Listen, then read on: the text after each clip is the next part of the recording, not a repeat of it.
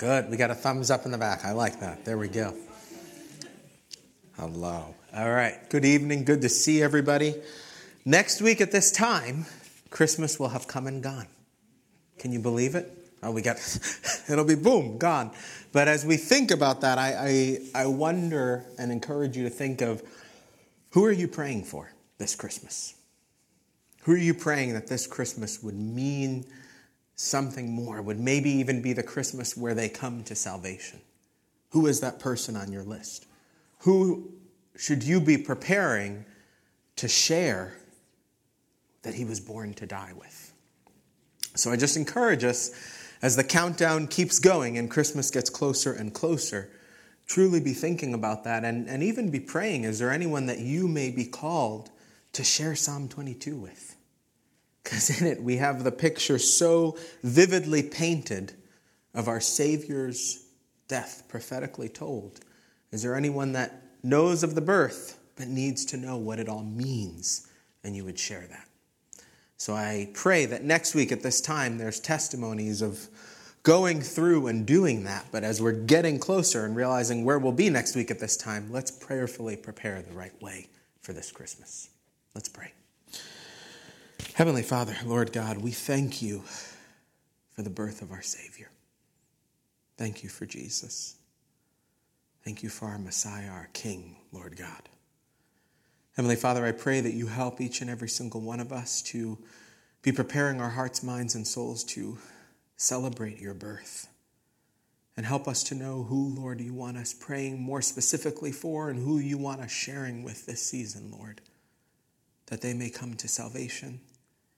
That prodigal child may return back to your throne and your feet, Lord, saying, I'm sorry.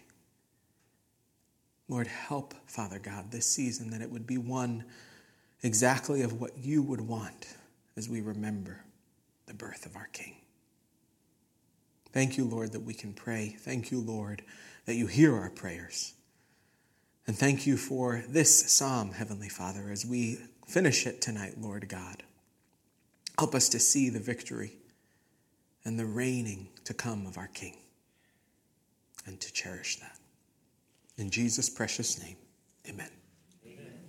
So last week, just to recap, we explored the depth of the suffering that takes place in this psalm. And when we look at that, we're seeing, again, our psalmist David, but we then saw the vivid portrait of the crucifixion 1,000 years before that even would be a thing being foretold. Reminding us again, Psalm 22 is a lament psalm. It's also a messianic psalm. And in the lament, we were reminded that we too suffer. We will suffer. And we're reminded within that lament psalm that Christ took the ultimate suffering. And a question I have us think about as we remind ourselves of what we read last week, do you look to Jesus in the midst of your pain and despair? Do you look to Jesus in the midst of your suffering? And in the midst of seeing others suffering, in the midst of seeing others in pain and despair, do you point them to Mashiach? Do you point them to King Jesus? We saw the tie, when we looked at the text last week, to the state of affairs with mental health today. And we were looking last week to just see the ways, different things that society has and folks are diagnosed with. We saw the ultimate suffering that takes place from our Savior, and we saw that reminder we need to have Christ at the center of our lives. And again, not saying depression, anxiety, those things are not real, but is Christ at the center of you navigating those things? Or are you just navigating it the way the world says to do that? And in light of Jesus, in light of what he did on the cross for us, we looked at Luke 9:23 last week and were reminded, then he said to them all, if anyone desires to come after me, let him deny himself and take up his cross daily, yes, and follow me. And with that, we were given that charge because we have to think about that. How is that going for you? And I asked you last week to ponder, what do you need to crucify? What do you need to nail to the cross? Did you do that? Why or why not? Is there things that you're holding on to? Is there pieces of your being? Are there things that are prioritized that you've got to shift so that you can be solely focused? What do you want from me of this day, Lord? What is it that you want?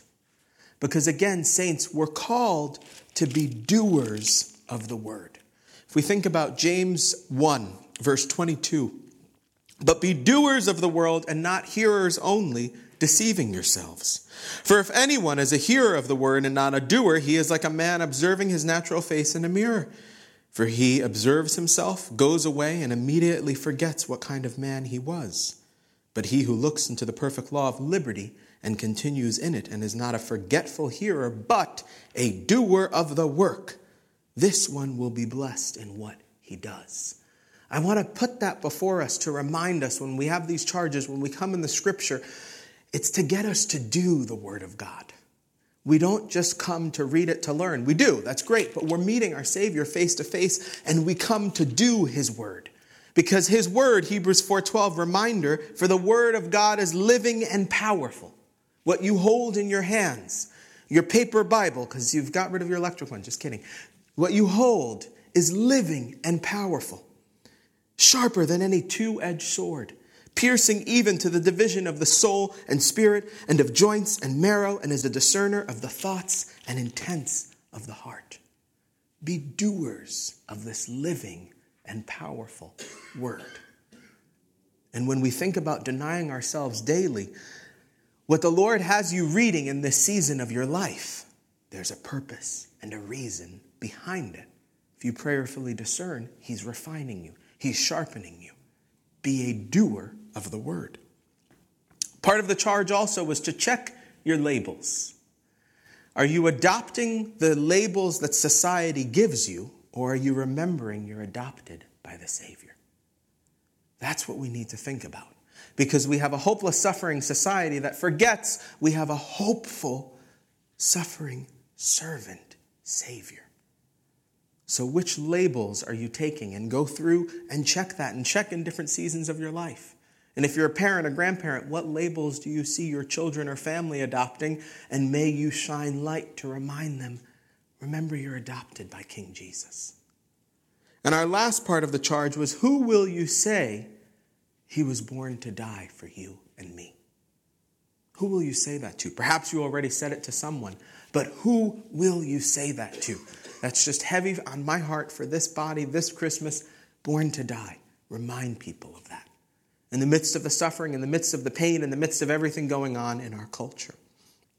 Now tonight we're going to finish Psalm 22, part 3. 3 parts of the psalm. We're finishing it. Woohoo!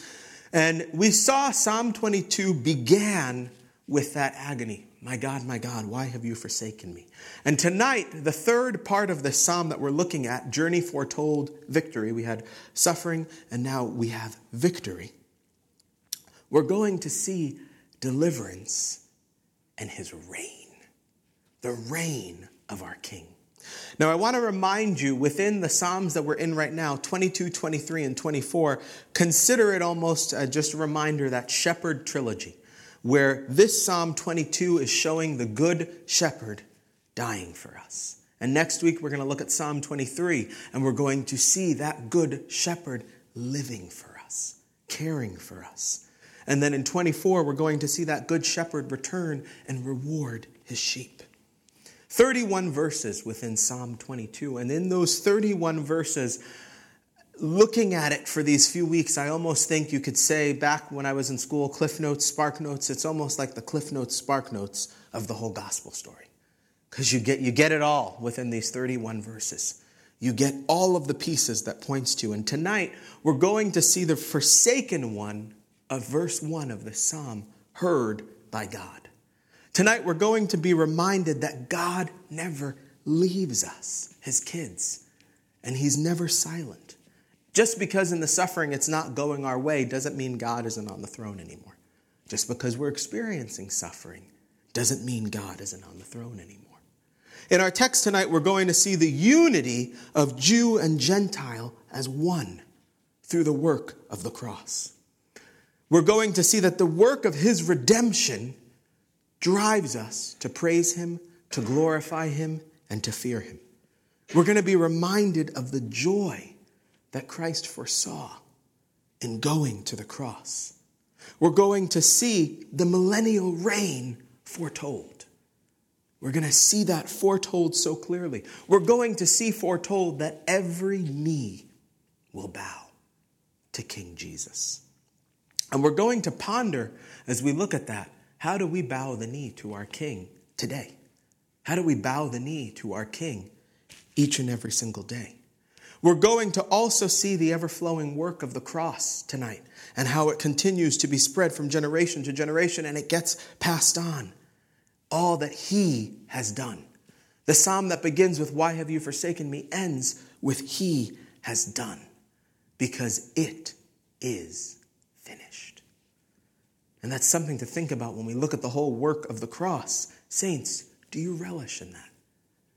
Do you let yourself remember and look to the total work of the cross and realize it's finished? I have eternity with my King, eternity with my Savior. So let's dig in tonight, and we're going to start in verse 21. We read, "Save me from the lion's mouth and from the horns of the wild oxen." So that's the end where we see the plea, the cry, that saving needed. And then we see the second half of verse 21. "You have answered me." So we saw this plea, we saw this save me, we see now you've answered me.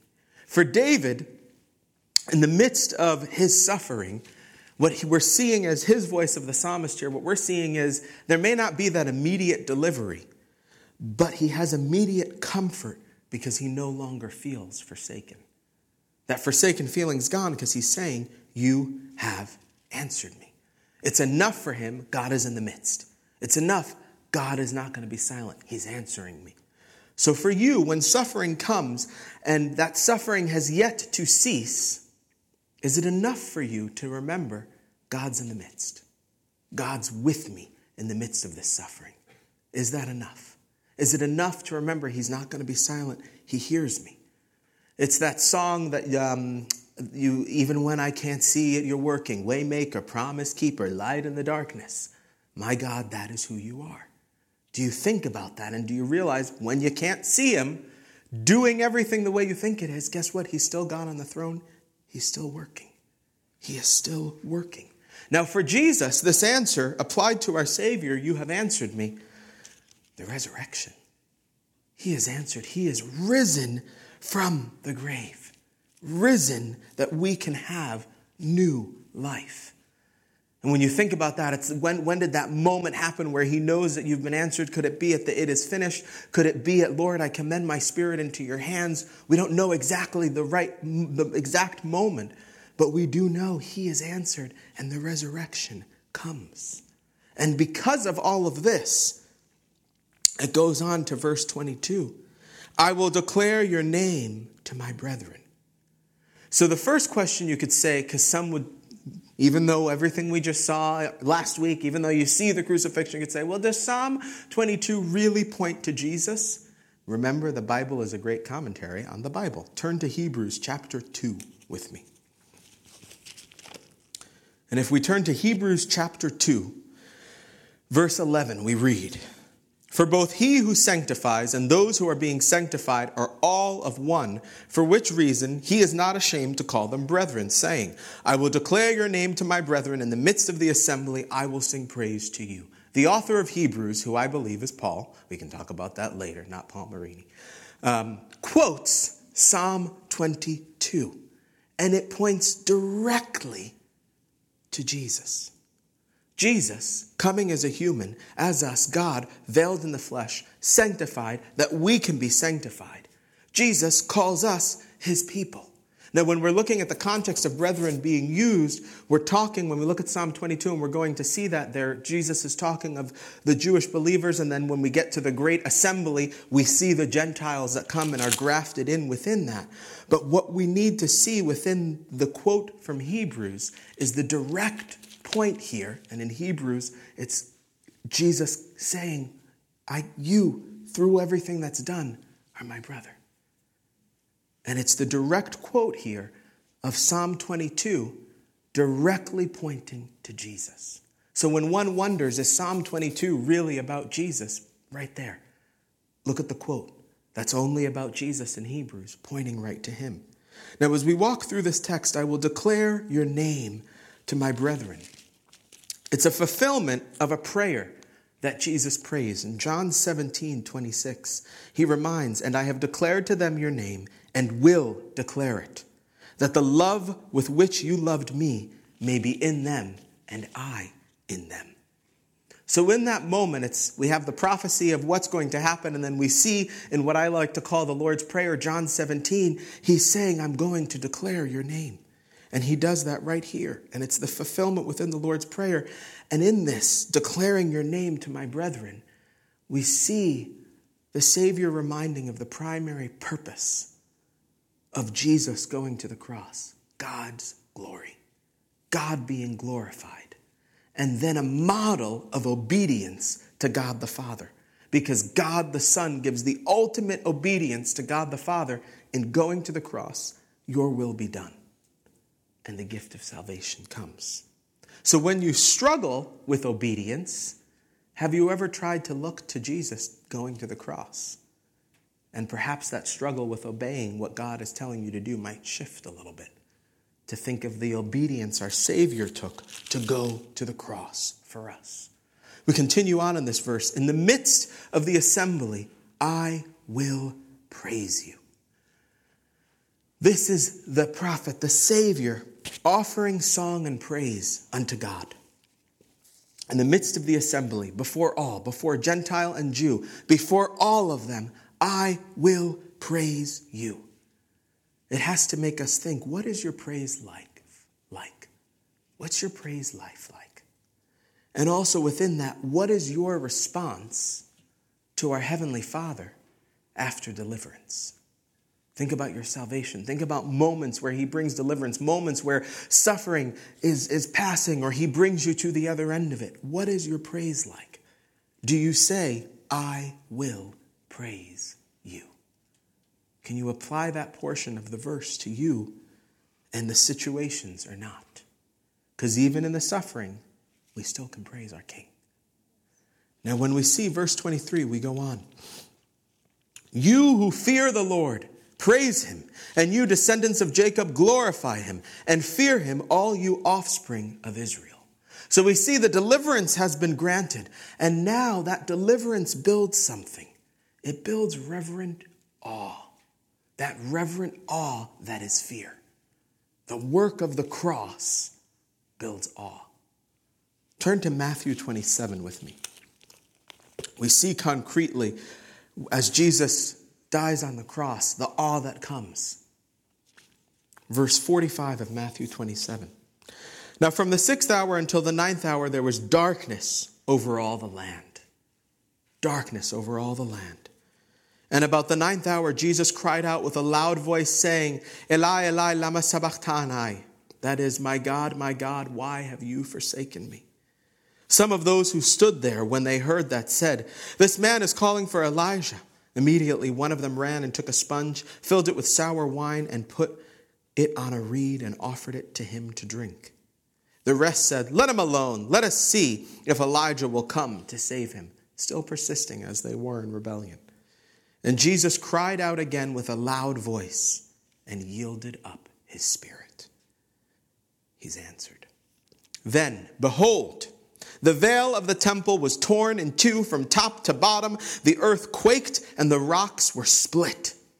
Look at that mighty work in that moment. And the graves were opened, and many bodies of the saints who had fallen asleep were raised. And coming out of the graves after his resurrection, they went into the holy city and appeared to many. So when the centurion and those with him who were guarding Jesus saw the earthquake and the things that had happened, they feared greatly, saying, truly, this was the Son of God. The work of the cross drives one to awe.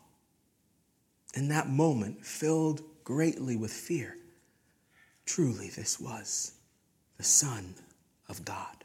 And we see with verse 23, because there's a tri-call that we're given in verse 23 because of this deliverance. To praise the Lord, to glorify the Lord, to fear the Lord. But look at what it starts with. You who fear the Lord.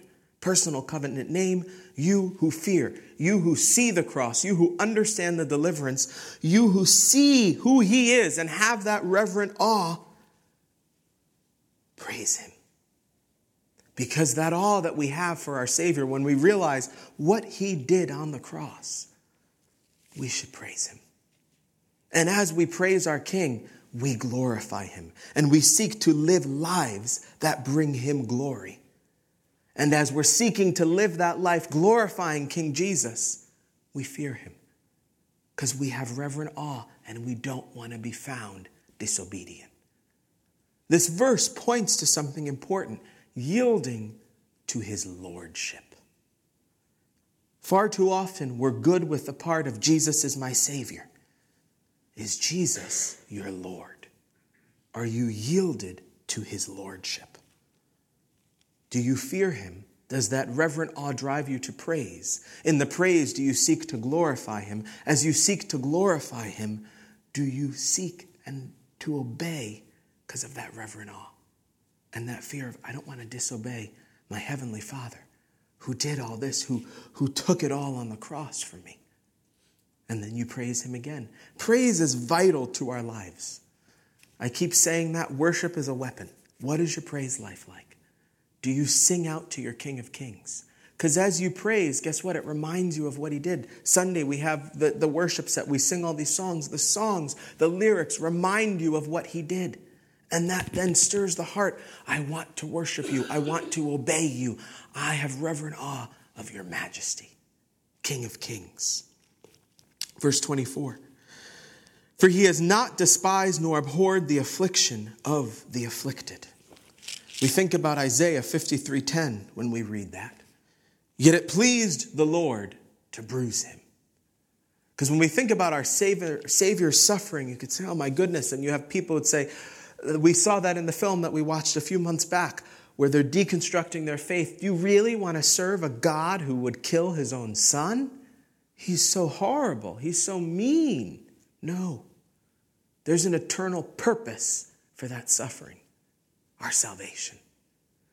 And when we see that, saints, we have to remember within any suffering that we go through, guess what? There's an eternal purpose.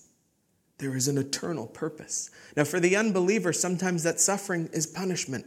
But for the believer, at times that suffering, it's chastisement. The Father loves us, Hebrews tells us, so he's going to discipline us. At other times, it's to refine us. But ultimately, for the believer, if we are trusting in our King, all the suffering is to glorify him. All of the suffering is to glorify him.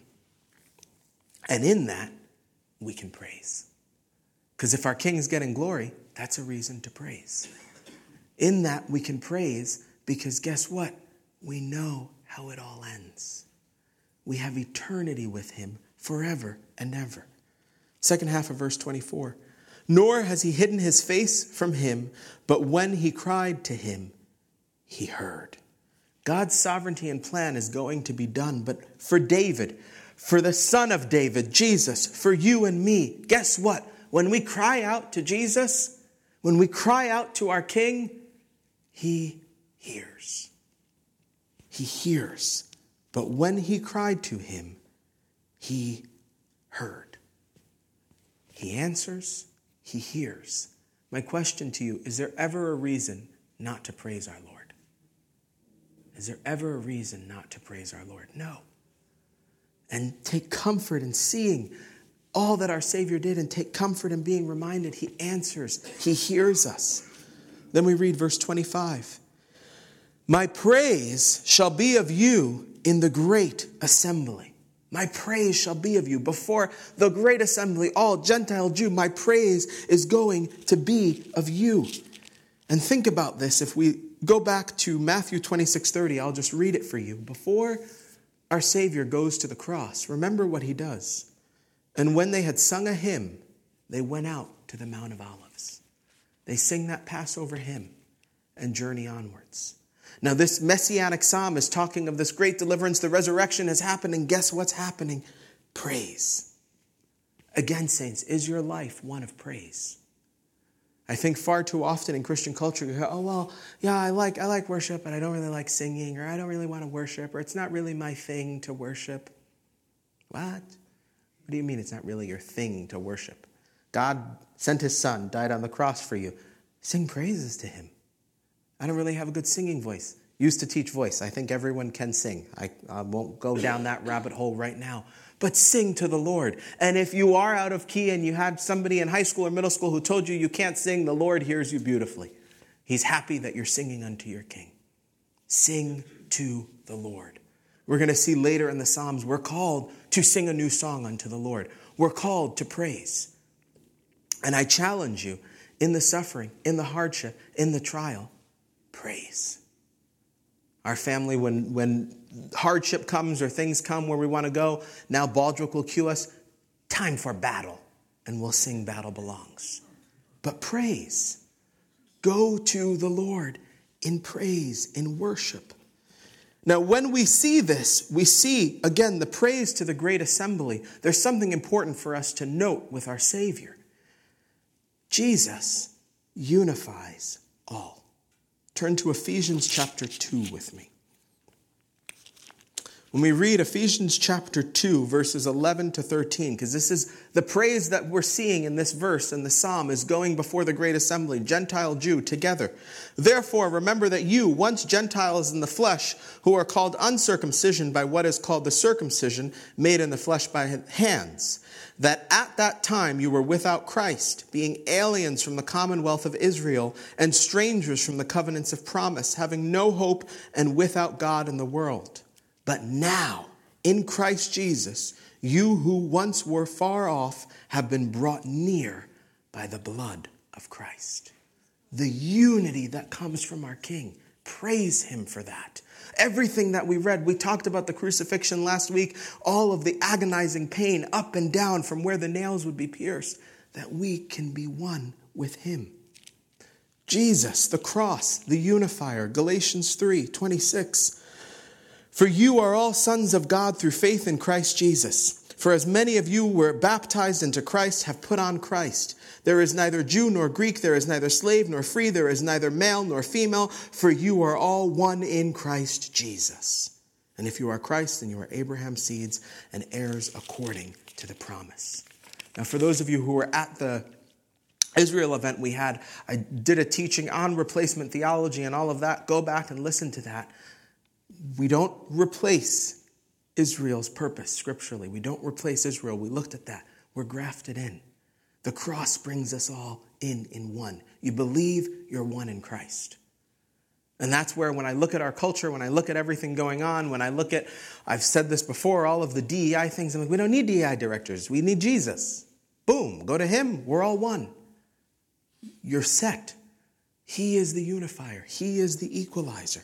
And when we see that, when we see the gift of salvation, we're driven to praise, which is why my praise shall be of you in the great assembly. And in that great assembly, I wanted to point out the unity that comes from it.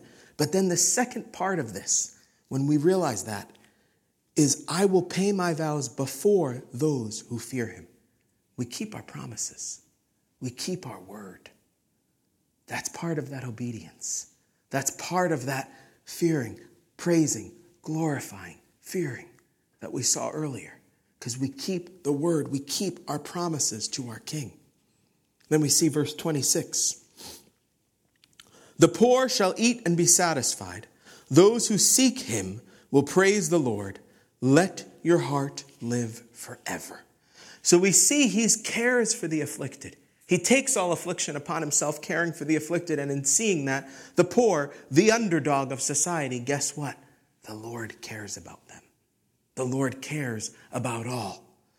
And they will be satisfied. And then we see those who seek him will praise the Lord. There's a hidden promise within that. If you seek him truly, you will meet him. If you seek him truly, you will meet him. And when you meet him, you're going to praise him. I challenge that stubborn believer who says, I don't want to sing worship, or who, they stand during worship, or they just, they're avoiding it, they're not going to do that.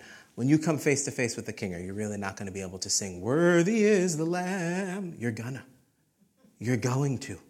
And we have to realize that. But the question I ask you today, saints, tonight, do you still seek Jesus?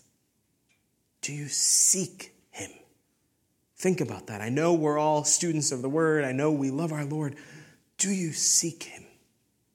Do you say, "Lord, I want to know you more. I want to commune with you more. I want deeper intimacy with you, my Savior, my King. Holy Spirit, fill me anew that I can be drawn deeper to my King." Do you seek him? Because there's that hidden promise here. If you seek him, you will find him, and it will drive you to praise. Will drive you to praise. Verse 27. "All the ends of the world shall remember and turn to the Lord, and all the families of the nations shall worship before you. For the kingdom is the Lord's, and he rules over the nations." This is that sweet, sweet, sweet reign foretold. This is Christ's millennial reign foretold, leading to eternity. We know and we've seen in Genesis 12, 1-3, the promise to Israel, the promise to the land. We know that we're grafted in to be children of Abraham by our Savior, by our King. And we know the millennial reign to come. The millennial reign to come. After that beautiful moment, the blessed hope that we have, the rapture. Then there's the great tribulation. And then this millennial reign foretold here. Now turn to Hebrews 12. Because it's that reign that he has that pieces into this verse. So we see in Hebrews 12, look at verse 2 first. "Looking unto Jesus, the author and finisher of our faith." Look to him, who, for the joy that was set before him, and that reign that we just read of is that joy, endured the cross, despising the shame, and has sat down at the right hand of the throne of God.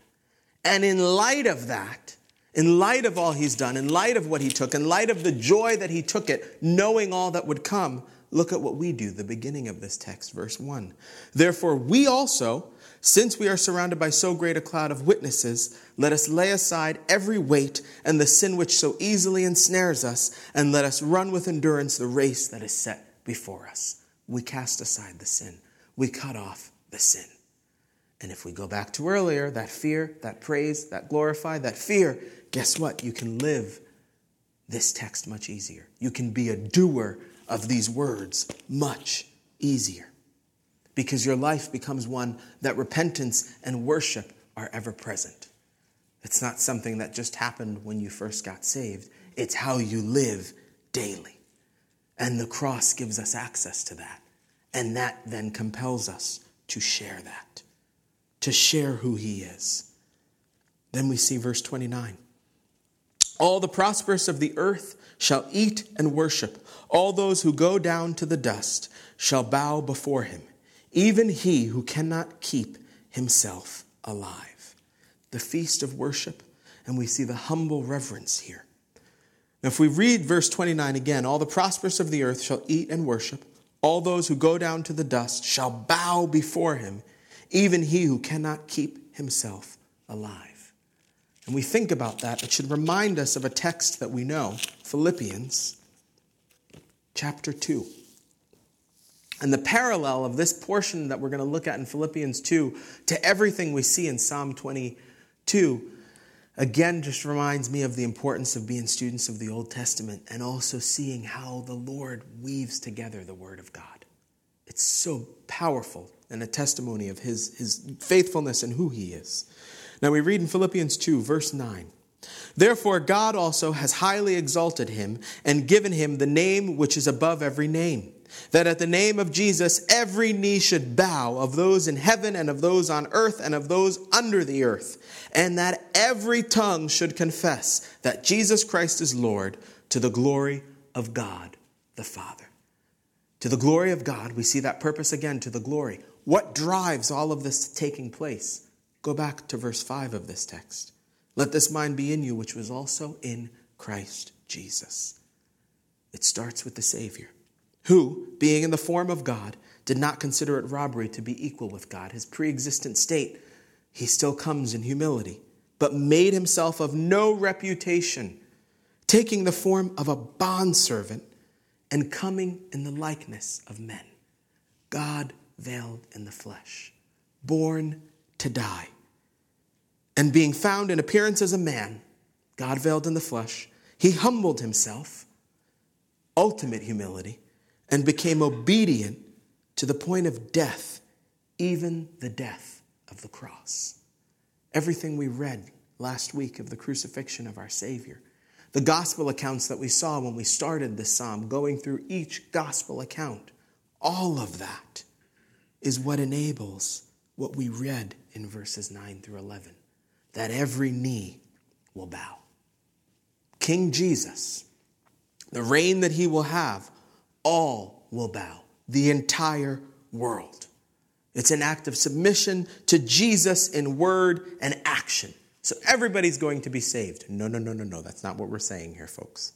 I want to be clear on that. That's not what this is saying. But what this is showing is even those who have had complete rejection, rebellion, when that moment comes, they will know this is Jesus. This is Jesus.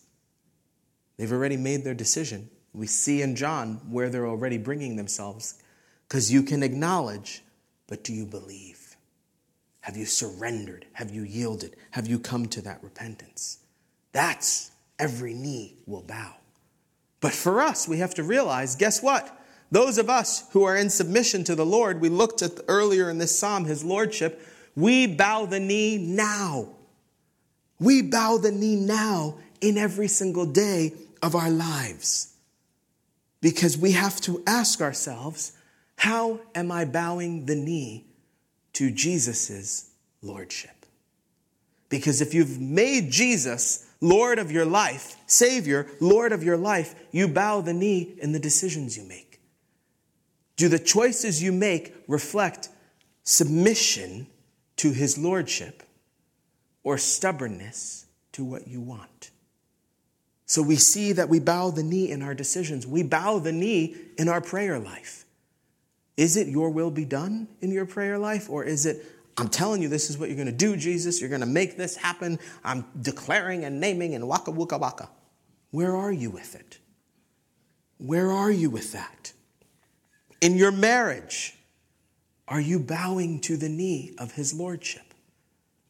Men, are you truly submitted to the Lord that you then can tend to God's daughter? Do you realize that? The woman that we have these bands that we wear that remind us. But do you realize it's God's daughter that you're tending to? Do you bow the knee to his lordship to tend and meet the needs of his daughter? Because we're called to love as Christ loves the church. I don't know about you, but Jesus usually knows what I need before I even ask of it. How are you doing with that, men? It's a hefty call to be a husband. And too much in our culture, we like to do the wives, submit to your husband. Submit. Shut up. I don't want to hear that. Realize the reality of where we're supposed to be with the Lord in that relationship. And are you in submission to his lordship? Do you bow the knee daily? Do you crucify yourself daily? Because it's not about what you want. It's not about hockey league, poker, or whatever. It's about the Lord and serving his daughter. In our family, we bow the knee. In our work life, we bow the knee to his lordship. What about the people that are considered the enemies within your sphere? Do you love them as we're called to? How are you doing with bowing the knee? Do the actions of your life bow the knee to his lordship? Because we see in the psalm, yes, everyone's going to come down to that. But how are you doing now? How are you doing Jesus as Lord? Verse 30. A posterity shall serve him. It will be recounted of the Lord to the next generation. God's faithfulness told throughout all of the generations. It's the story of the cross, passed on. They will come and declare his righteousness to a people who will be born, telling of everything that has been done, because that he has done this. And that he has done this, we can see the same thing in John 19:30 when our Savior says, it is finished. He has done this. Because it's all about God's glory. The beginning of this starts with, my God, why have you forsaken me? And goes through the whole thing pointing to the Lord. Who answers? The Lord. Who brings the deliverance? God. Who gets the praise? God. Who's on the throne? God. Because he has done it all. God did it all for you. God did it all for me. We believe it. We believe in him. And that needs to drive us to serve him, to spread his word, to share who he is. Our text begins so painstaking, the beginning of this psalm. My God, why have you forsaken me? And we talked about that moment of forsaking. Think of what our Savior took. Pre-existent. Tie this to what we're studying in John, saints. In the beginning was the Word, and the Word was God, and the Word was with God from the very, very, very beginning. And takes that moment of separation for our salvation in obedience to God the Father, that we can be one with him. He has done this. God has done this. It is finished. That it is finished reminds us all sin taken so that we can have communion with him. And then we think, as we look at the millennial reign, we then have to, saints, look to that blessed hope. Do you look to that blessed hope? We see it in 1 Thessalonians 4.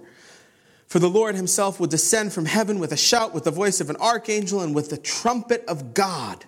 And the dead in Christ will rise first. Then we who are alive and remain shall be caught up together with them in the clouds to meet the Lord in the air, and thus we shall always be with the Lord. And then verse 18. Therefore, comfort one another with these words. In this season where we remember our Savior's birth, born to die, that hope that we see everywhere, we just read about. That's the hope. Our blessed hope of his coming for us, his bride, the church, and all of biblical prophecy yet to come happening. That's what we look to. That's the hope. Do you share that hope this Christmas season with people? Because you think of all that, you can go different downtowns, they have hope, peace, love. I'm like, I want to have a talk about what this hope really means. It doesn't mean hope in me. It doesn't mean hope in, I'm going to get that nice new makeup kit from Johnny. No, it's the hope that we have of the rapture. Psalm 22, journey foretold. There's so much to glean in these 31 verses. And we need to, saints, share what we see. Because in light of everything that he did on the cross, and in light of the season of his birth, what do you do with it? What do you do so you're a doer with everything we've studied in Psalm 22? So the charge for the end of this Psalm, 1, how is your life of praise? How is your life of praise? Is it public? Is it private only? Do you avoid worship? All right, that Calvary Chapel Hill, they do about 5 worship songs. If I get there about 10:25, I can just slide in and I don't have to worship. Not this church. But do you avoid it? Do you set the clock so you can get here at 10 for worship? If I told y'all people who are here at 10 get $100 on their seat, bet y'all would be here right on time. Hashtag just saying. What's your praise life? What's your praise life? Is worshiping and singing unto him a priority? And when you're not getting the answers that you want, when the suffering's persisting, do you still praise? Do you still praise? 2, do you seek him? And do you seek him daily? Do you seek him? Do you serve him? Do you share him? Triple S. Seek, serve, share. Do you seek him? Do you serve him? Do you share him? And 3, when someone mentions his birth, will you show them the cross? Will you show them the cross? Carry Psalm 22 around with you for the next week. If you're going in any long lines, Let's see who's going to be the one who will just start talking in the line. Oh, Merry Christmas. Let me tell you about Christmas. And read Psalm 22. Do you point them to the cross so that they can be partakers of that blessed hope? That they are in the book of life as opposed to going to be in the lake of fire forever and ever and ever. And if you think about this particular charge, if you start and keep that praise life active, it fuels the fire to do the rest, saints. Because you're continually reminding yourself who he is, what he's done, who you serve. And that's why the start of that moment, you have answered me. I will declare your name to my brethren. In the midst of the assembly, I will praise you. That's what it's about. It's about him, pointing up to him, our King. Amen. Let's pray. Heavenly Father, thank you, Lord, for the cross.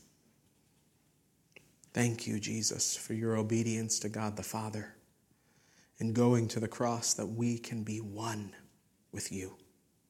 Thank you for salvation. Thank you, Lord, for the Holy Spirit who indwells in us, fills us in the moment of salvation. Help us to seek deeper communion with the Holy Spirit daily, to be filled up with you, that we deny ourselves and follow you, that we live for you. Help us to worship you. Help us to seek you. Help us to serve you. And help us to share in this season who you are with whoever we have opportunity to. That they may have their name written in the book of life, Lord. Help us to plant seeds in these next few days. Help us to water seeds. Help us to reap the harvest, whatever your will would be, Lord. Help us to have open hands and to be obedient. Help us to praise you. Help us to seek to glorify you. And help us to dwell in your word, Lord, that it would refine us for your glory. In Jesus' name, amen.